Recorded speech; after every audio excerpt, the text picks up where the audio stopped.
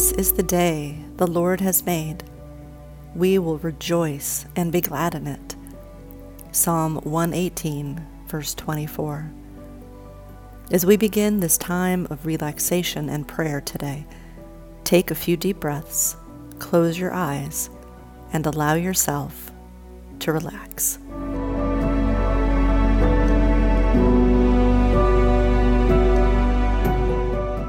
As we begin, make sure you are in a comfortable position. If possible, place your feet flat on the floor. Let your arms rest on your lap. Notice any tension in your face. Imagine the muscles in your forehead, around your eyes, relaxing, growing soft. Open your mouth wide as if you're yawning. Allow your jaw muscles to relax. Gently drop your chin down to your chest. Roll your left ear over toward your left shoulder. Then allow your head to come back to center, chin to chest. Roll your right ear over to your right shoulder, and then back to center again. Shrug your shoulders, pressing up toward your ears, and then let them drop back down again. Roll your shoulders back, and then drop back again. Clench your hands into fists, feeling the fingers press in tightly. And then open your hands, pressing the fingers wide, feeling the muscles stretch. And then relax your hands and let them fall to your lap again. Pay attention to your breathing. Feel your lungs inflate as you breathe in and deflate as you slowly breathe out. Take a deep breath to the count of 3. 1, 2, 3. And then breathe out to the count of 4. 1, 2, 3, 4. Breathe in again. 1, 2, 3. And breathe out. 1, 2, 3, 4. Continue breathing slowly and deeply. Feel the tension leaving your face, your neck, your back, your arms, your body. For these moments, remember that you have nothing to worry about. You have nothing to do except to simply rest in God's presence. So, let go. Relax.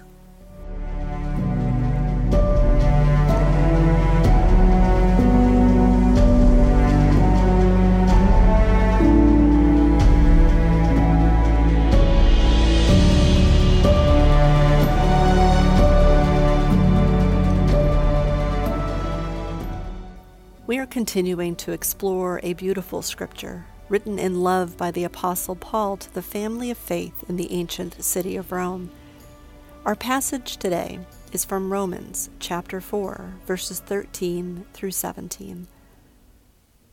Clearly, God's promise to give the whole earth to Abraham and his descendants was based not on his obedience to God's law, but on a right relationship with God that comes by faith.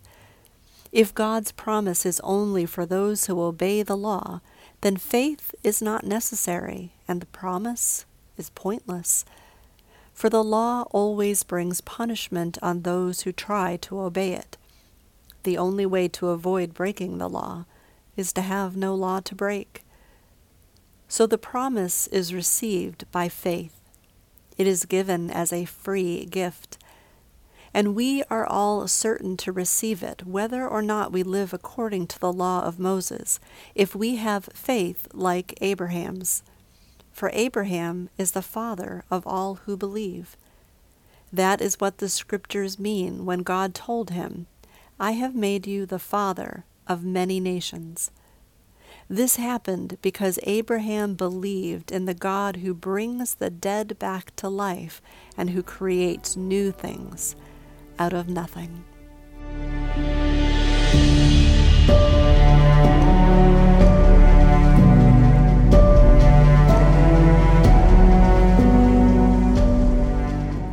Throughout the opening chapters of Romans, the Apostle Paul holds up Abraham, who lived 2 millennia before Paul, as the example of faith in God's promises. In the opening words of Genesis chapter 12, God said this to Abraham: "Go from your country and your relatives and your father's house to the land that I will show you. I will make of you a great nation, and I will bless you and make your name great, so that you will be a blessing. I will bless those who bless you, and the one who curses you I will curse, and in you all the families of the earth shall be blessed." Abraham hears this incredible promise from God, believes it, packs up his life, and sets off into the unknown, all to follow this God who spoke to him. Abraham's faith was not based on the Jewish law, which did not yet exist, but on the promised relationship with the God who guides. And because of his faith, he is promised that his descendants will be a great nation, through whom all the families of the world would be blessed. Take a moment to think about the people in your life who have blessed you, people who cared for you, loved you, people who lifted you up when you had fallen, people who gave you support and encouragement, people who held you accountable, people who gave you guidance. How, through their words and actions, were you blessed?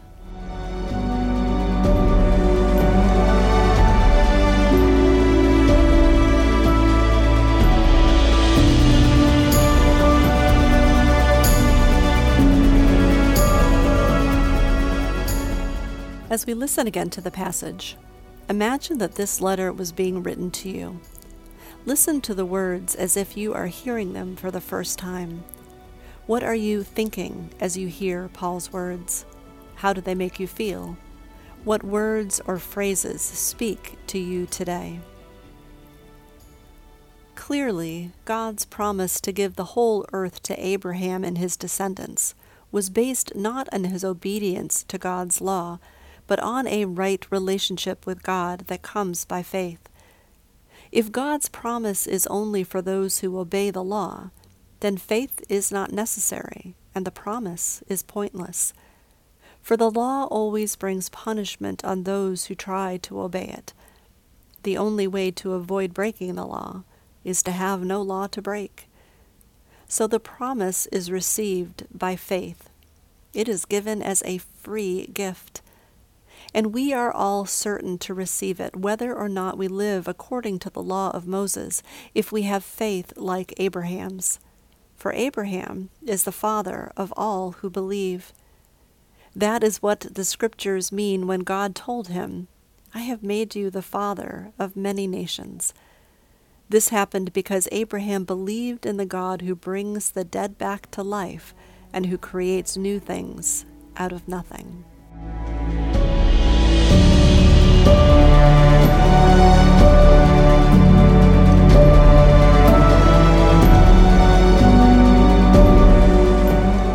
Our scripture today ends with these words: "This happened because Abraham believed in the God who brings the dead back to life and who creates new things out of nothing."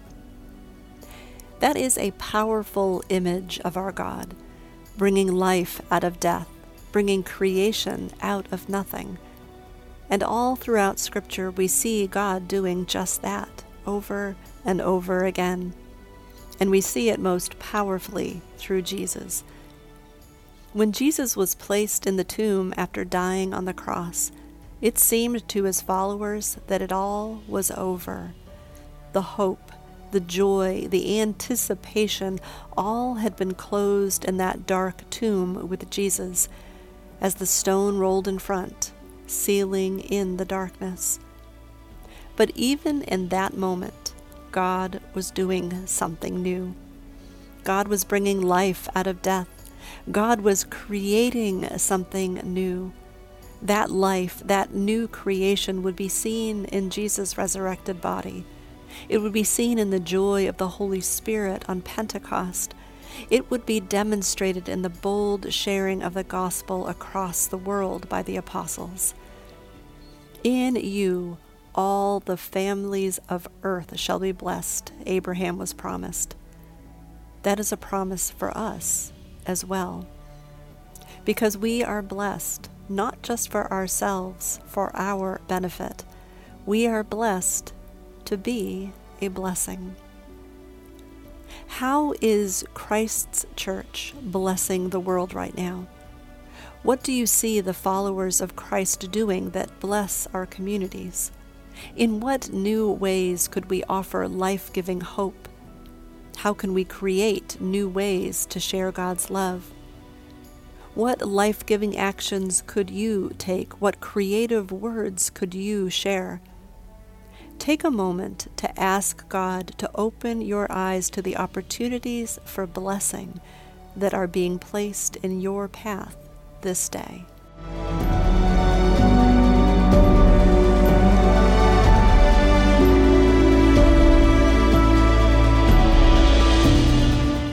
As our time today comes to an end, spend a moment telling God all that is on your heart and mind this day.